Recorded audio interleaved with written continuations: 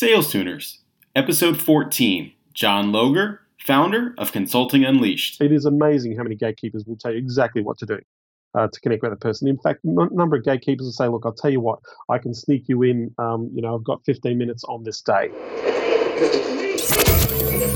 This is Sales Tuners with Jim Brown, the only weekly show where we talk about the behaviors, attitudes, and techniques that get sales reps and entrepreneurs to grow their revenue from $1 million to more than $10 million in just 2 years. All I do is win, win, win, no matter what.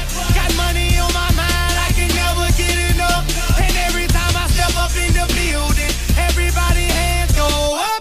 It's time. It's Sales Tuners time. I'm Jim Brown, your host, and our weekly inspiration comes from StrengthsFinders and says, you do not discover the future, you create it with the actions you take today.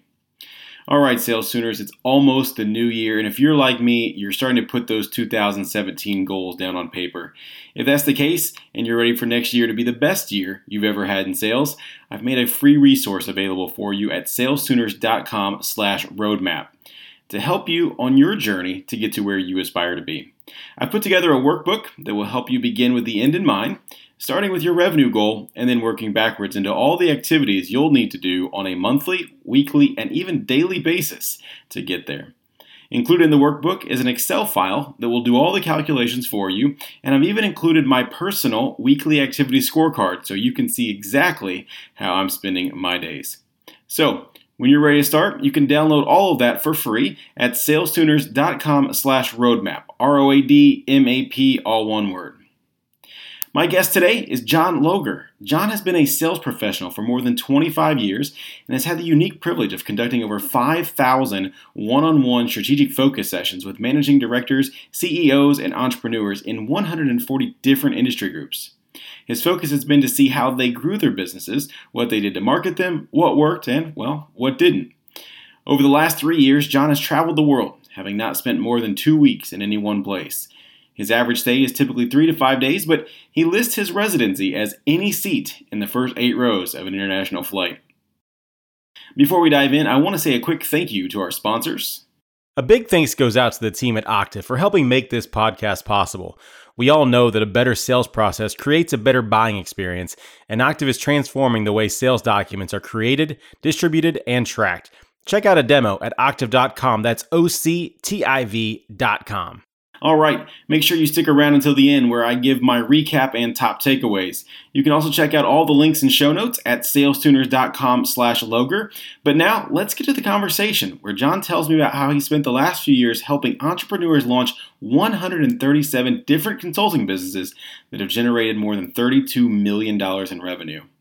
Well, I guess for me, the last few years of my life have been helping people to establish and start their own consulting business to take the skills that they have and value those skills and actually build an asset, a business, and also those people who are trying to scale their freelancing or consulting business to significant levels and, again, to build an asset. So I essentially work with people who are either getting out of work and wanting to do something themselves, or they're already established a business and they're trying to scale. They're moving from being the small type of business into the seven-figure, multiple seven-figure plus type scenarios. So I run a group called the Consulting Champions, and essentially they're people all over the world who are scaling and building businesses. I've got about 110 of those that I've helped start their businesses in the last 2 years.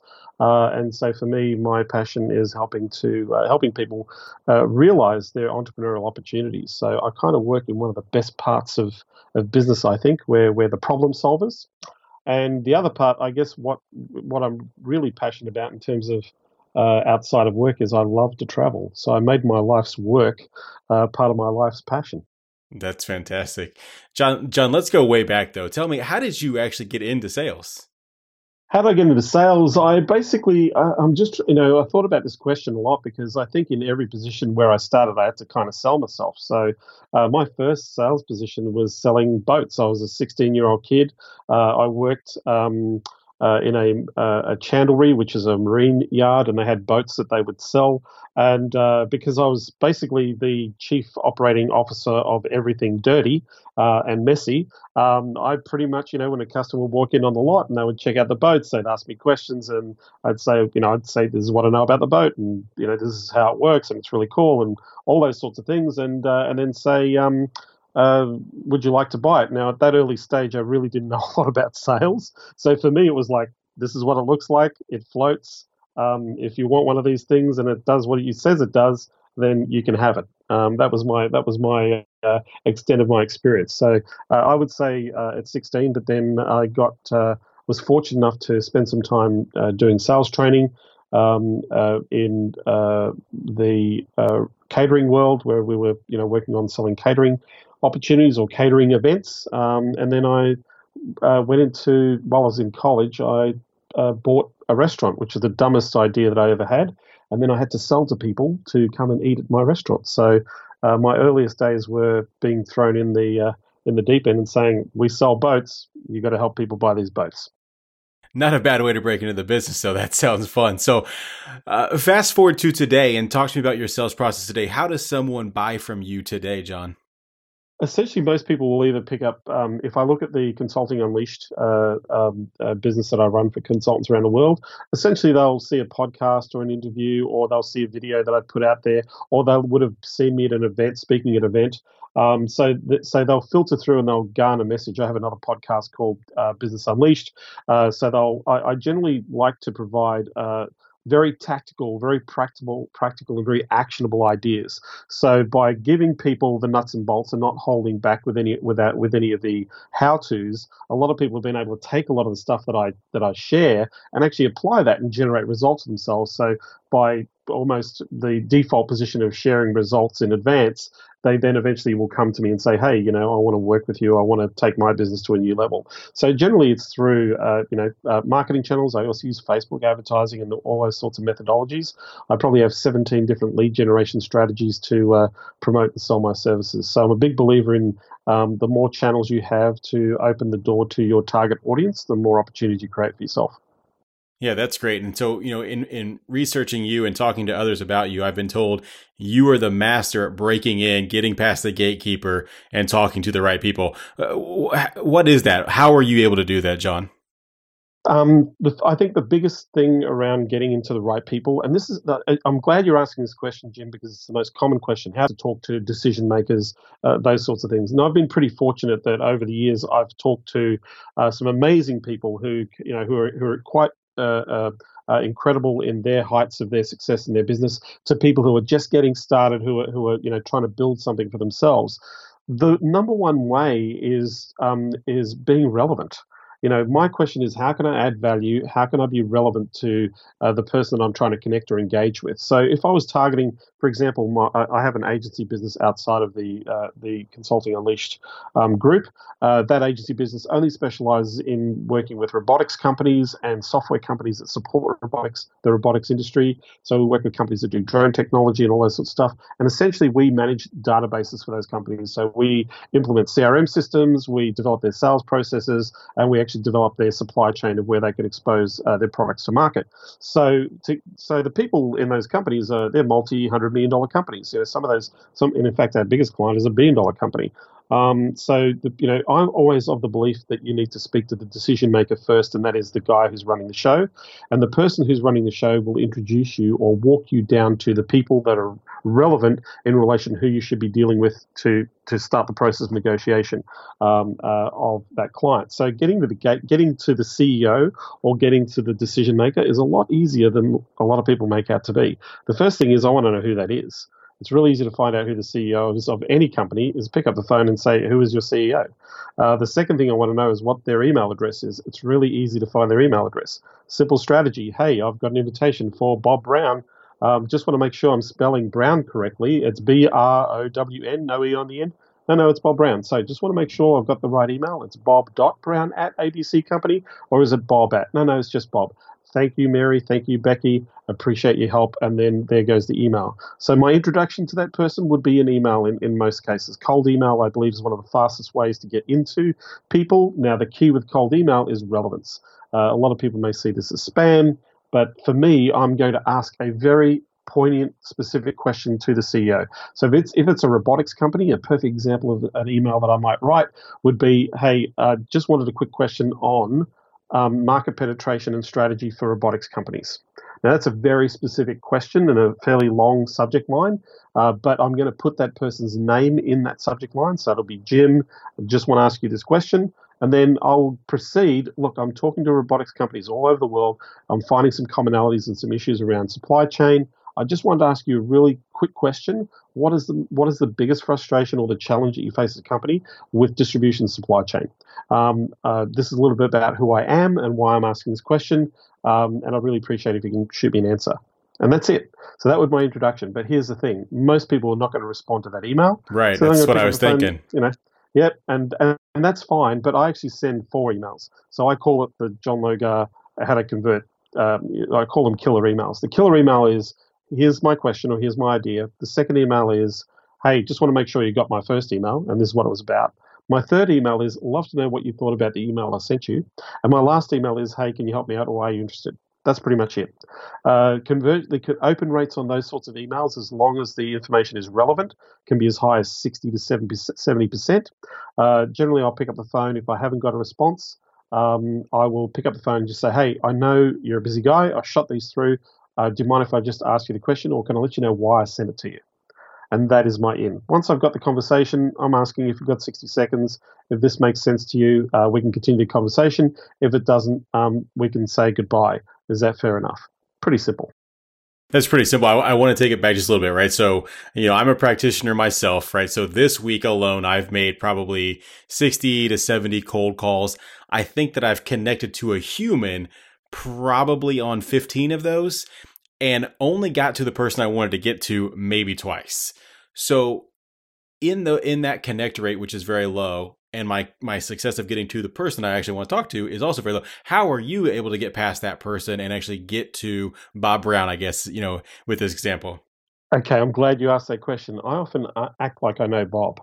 If you act like you know Bob in your conversation, you'll dramatically change the temperature of the person who's blocking you or gatekeeping you. I mean, I want to be reasonable, and I want to ask very specific questions that seem reasonable. So if I've got a gatekeeper, I want to turn the gatekeeper into my best friend.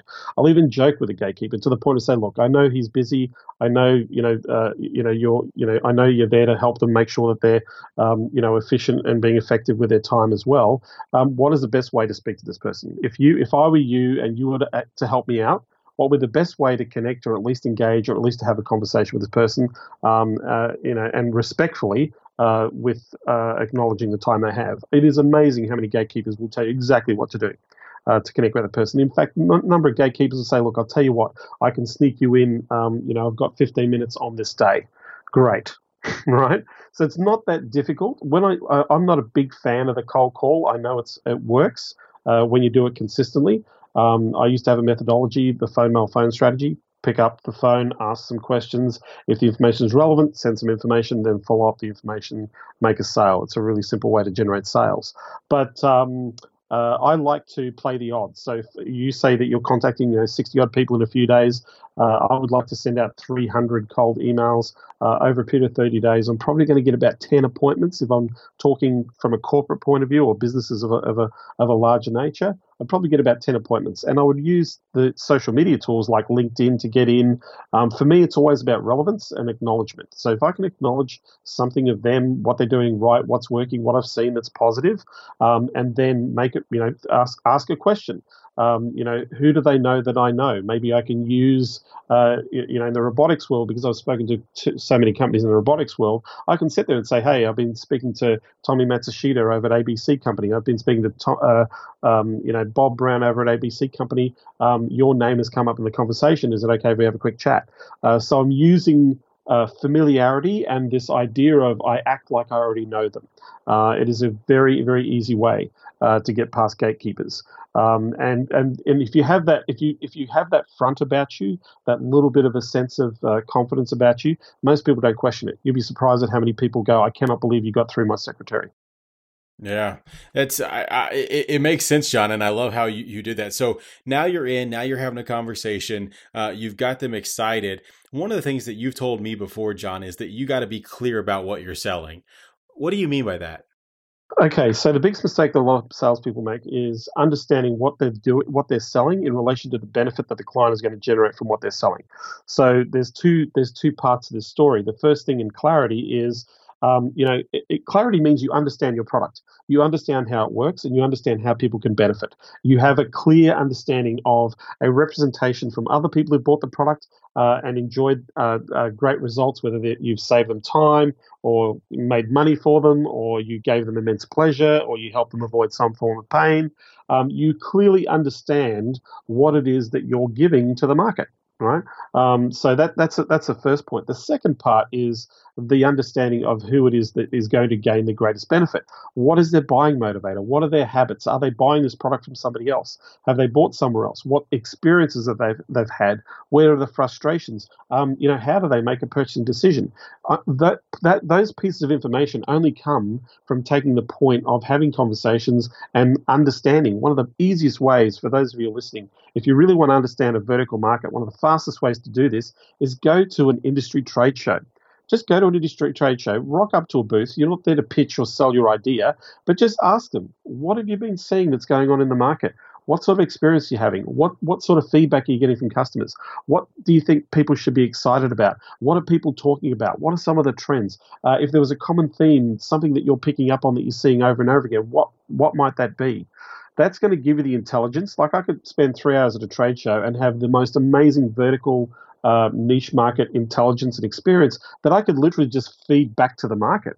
I could sit there and say, listen, it's amazing. I've talked to some of the key companies in this market or key supply chain in this market, and here's some of the things that came up in the conversation. I'd really love to know your opinion of what you perceive, or is this relevant, or has something like this happened to you? And it'd be really cool if I could just touch base for a few minutes and have a chat about it.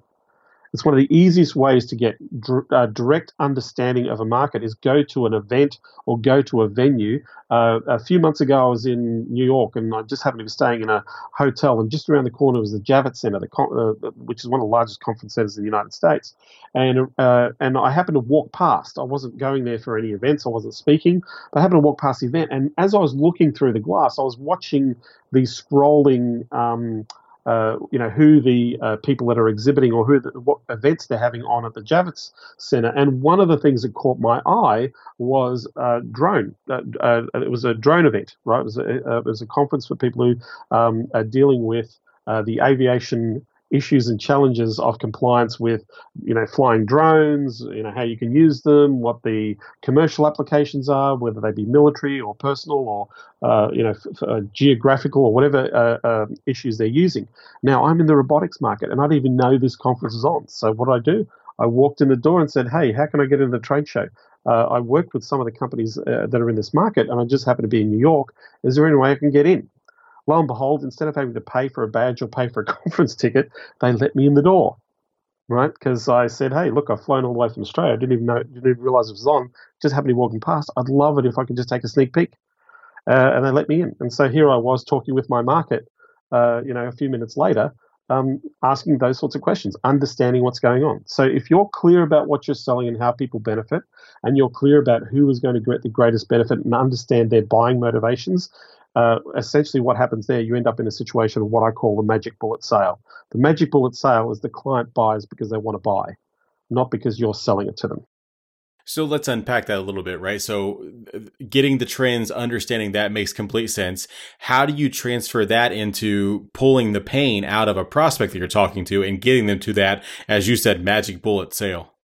Okay, so a perfect example of that, if I was to choose, let's pick a niche, and this is in the health niche, only because we recently generated a significant sales in this niche.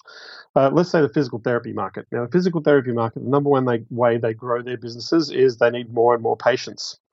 The problem is that technology is changing and the customer behavior is changing on how they book physical therapists, and they are going to doctors rather than to professionals who treat patients for back pain or for ailments or for joint pain and those sorts of things. So this is a challenge. How do we fill up our our rooms and our appointment bookings with patients, right? So that's their problem. I want a bucket load of patients. So my question would be, well, who's getting a bucket load of patients? Let me go and chat to a few physical therapy people that are making it happen and generating clients. How are you doing it? What are you doing? How's that working for you? Now, I don't actually need to speak to the market. I've got this really hidden website that nobody seems to be able to access called Google, and I can pretty much type in best strategies for generating patients for physical therapists. And lo and behold, I'll guarantee you there'll be a blog post or an article or something that will show people how they get that result. And so if I know that after talking to a few people in that market to say, one of the things we struggle with is growing our practice, or we're going to expand, but to be able to do that, we need to be able to fill our bookings, and we seem to be relying on referrals. So it's all willy-nilly. It's a bit of a roller coaster. We get up and down months. But it'd be really cool if we had a way of being able to generate patients easily in a way that would help us to grow. So at any given market, there's about 10% of the market, and this is purely through studies and the knowledge in what happens in most markets. 10% of the market is ready to buy. 7% of that 10% knows they want to buy something, but they're just not sure what to buy.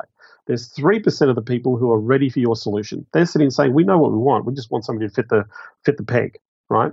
So if my conversation, knowing what I've just given you as a bit of background, if I sat there and said, hey, if there was a system that could automatically generate patients for your practice, that would invest X amount of dollars on your care plan of care, which might be $1,000 to $1,500 per patient, knowing that you're going to get some referrals from those patients. But if you had a way of bringing those people consistently into, so you can fill out your rosters, is that something that would be useful to you? Right? So I know what the pain is, and if I gave you exactly what you were looking for, would that help? That's what I'm asking. So they're going to turn around and say, well, no brainer, absolutely, that's going to help out. Great. Is it okay if I walk you through a way, or walk you through some of the possibilities where that can become a reality for you? Would that be cool? Most people are going to say yes. Most people are going to say yes to that question. So then I'm going to sit there and say, look, before I go into it, I just want to be super clear about your objective here. When you say you want more, how much is that more? Right? When you say that you're getting this and you're getting that, and right now then you're not achieving the results, what are some of the roadblocks that are stopping you from getting there? Right? My next question is, how important is it for you to have this thing? Because if you're thinking it's a nice idea and that's all okay, and you're not thinking strategically on how this can impact on your business, there's really no point in looking at any way of actually adding value or bringing that business to your company. So if I was going to give you the money, if I was going to show you the result, what are you going to do with the result? Right? What's going to happen? You're going to expand. You're going to bring more people in. You're going to provide better care, or look at adding more value, or adding other extra services. Why is this important? Right? So I'm getting them emotionally involved. So at the end of the day, if I can show you a way, if you gave me 3 patients a month and I gave you 10 or 20 patients or 30 patients a month, would that be a good deal? It makes sense. So you make it sound so easy, but if it is, like, what do you think it is, John, that holds so many salespeople back from hitting their goals? They're thinking too much about what they want to do. That's the first thing. The second thing is they're thinking too much about what the client, the rejection part of the client. They're already playing out the scenario of maneuvering the client to either handle objections, or they in the back of their mind they're thinking they're going to get some objections, so that becomes an issue. Then there's this idea of value proposition. Some people don't believe what they've got to sell is worth buying. That's a really big problem. Right? I deal with this all day long, where people undervalue what they do. One of the common questions I ask a lot of businesses is, do you feel that you are not charging what you should be charging for your product or service? I've asked, and in fact, I asked this question just this weekend to 200 business owners of varying size, from multi-million-dollar practices to independent practices, and nearly every single person in the room put their hand up and said, yes, we are not selling our product or service for what we should be selling it for. So there's this. So we have this thing of self-doubt, self-belief that holds us back. And the other thing is, we just don't like being rejected, right? And that's fine, because what we're doing in that scenario is we're playing movies in our mind, and we're actually enabling ourselves to deflate. We're expecting the worst, rather than sitting and saying, look, what if they actually said yes? I don't know. Let me ask you a question, Jim. Have you ever been in a situation where you sat down in a pitch, you're going to pitch your product or offering, and you know that it was a relevant investment in your product or service, and you're thinking, I'm not sure if this guy can afford this particular process, but when you asked them the question, they said yes, like in a split second. Said, yeah, absolutely, let's do it. Ever been there? Oh, absolutely. Yeah, in that moment, you know that you haven't charged enough. That was the first thing. The second thing is, in that moment, your doubt of perceiving whether or not they can or can't buy something, that is your perception. That is not their perception. So for you to place that on a client, you're doing yourself a disservice. If people really want something, if they want to get their hands on it, they're going to find a way to get their hands on it. You know, there are people driving around in BMWs and Ferraris and Mercedes Benzes and things like that. They don't own those cars, but they do everything they can because they want the feeling, the status, or whatever comes, whatever benefit they come from driving those marquee vehicles. They'll do what they have to have them. Right? They'll go and put themselves under heavy lease payments. They'll go and because that is the experience or the outcome is worth more to them than what the investment is. And so it's very difficult. It's unfair of us as salespeople or as professionals to put that limitation upon the client of thinking, can he or she or them afford my services? If you've got a solution that they desperately want or they see the true benefit of, they will find the money. They'll either have the money because they've got it, they've got an idea of the budget they're going to spend anyway, and you come in on that budget, and it's a no-brainer to them, or they're going to find the money because they see the benefit and the value that you're bringing. So the fear factor of individuals or people is the stories that we tell ourselves, the doubt that we have or the confidence that we have in our product or service. This goes back to the clarity idea. And at the same time, understanding the buying motivators of the client, of the customer. It makes complete sense. I've sometimes heard that called the imposter syndrome. And, I've been doing this for 15 years and there's still, times in the week or times in the month, I'm like, gosh, am I good enough to be selling this to you at this time? And like, how do you work on that mentally, John? How do you get past that? I'll say this. This happened to me about 3 weeks ago. I was pitching a very big deal. It was multi six-figure deal. There was also an equity stake in the actual deal itself, and I was sitting there going, what are they going to go for it? This is a lot. I'm asking for a lot of money here. Can I live up to the value proposition or the expectation of the deliverables? And in that moment, I caught myself. It's not the first time that I've thought that way. It doesn't matter that it was a multi-six-figure deal. I've done that when it was a 5-figure or a 4-figure deal. I've done the same sorts of things.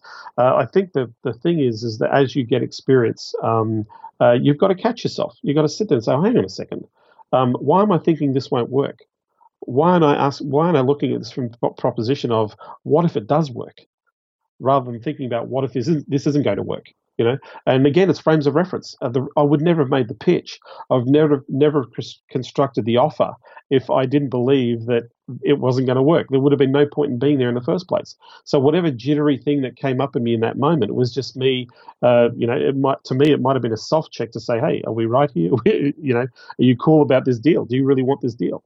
It could have been as simple as that. So I think the key here is catching yourself. But I think with anything, the more you put yourself in those situations, the more experience you gain, the more confidence you build. I mean, I work with people who are starting their businesses, and my thing is forget about your website, forget about your business cards, forget about your registering your company name, forget all about that.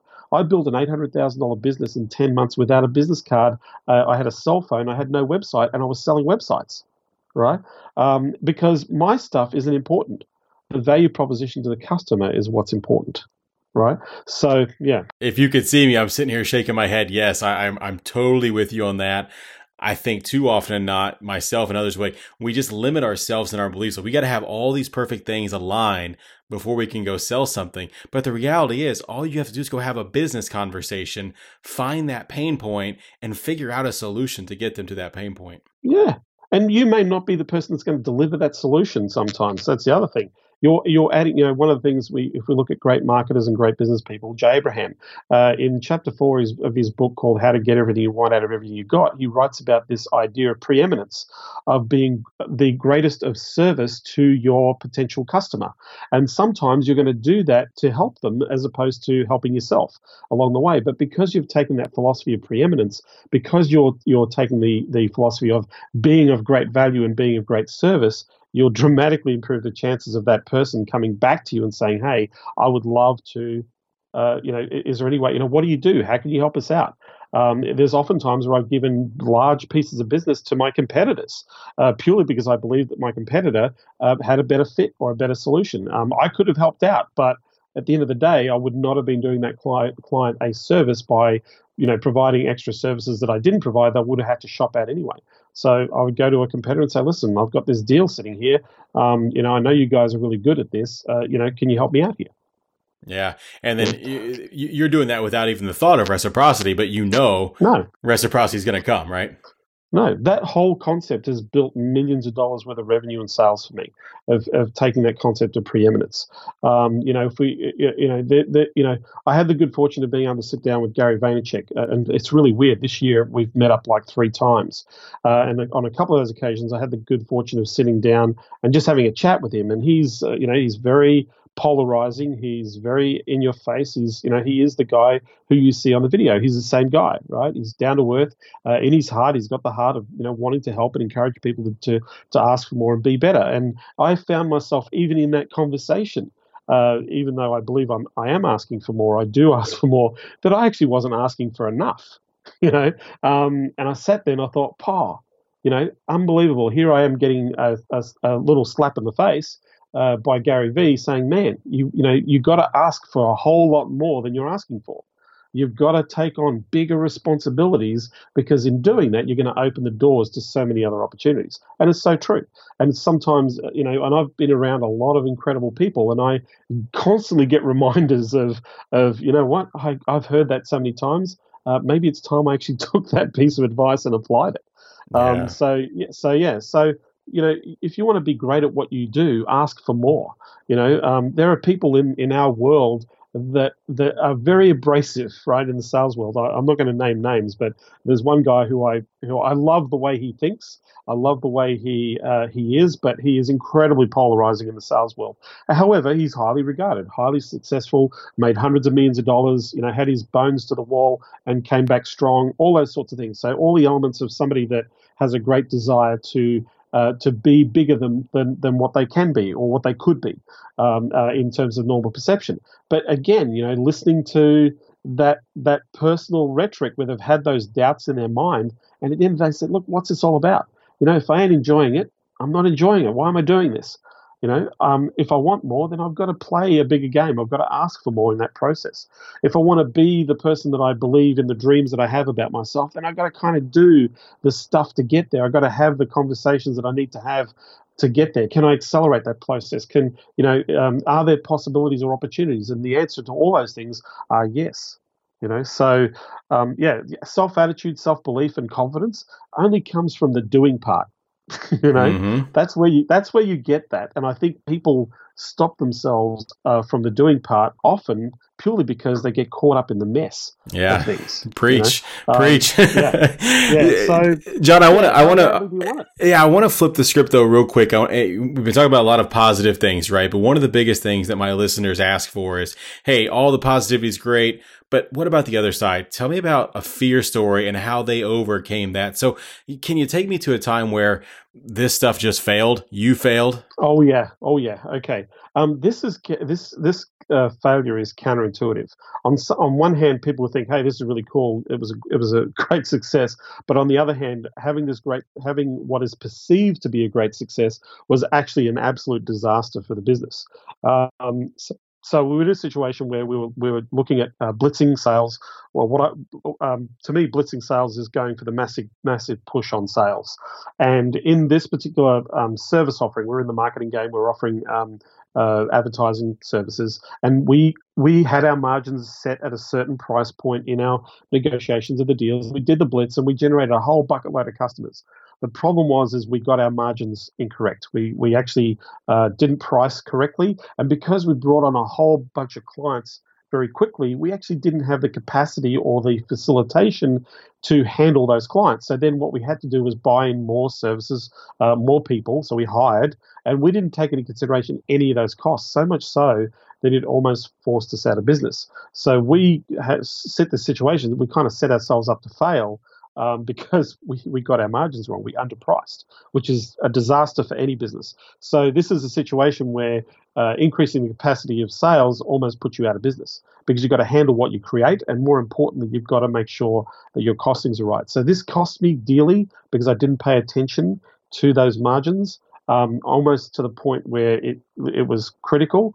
And so let me tell you, there were moments where I was worrying about paying people's salaries and paying Sure. creditors and all those sorts of things. And it was a really weird moment, because it was a moment that came back to haunt me in a question that I often ask people when you're helping them grow their business is, what capacity can you handle, and how much pressure is this going to put on the business? Like, can you handle the business you generate?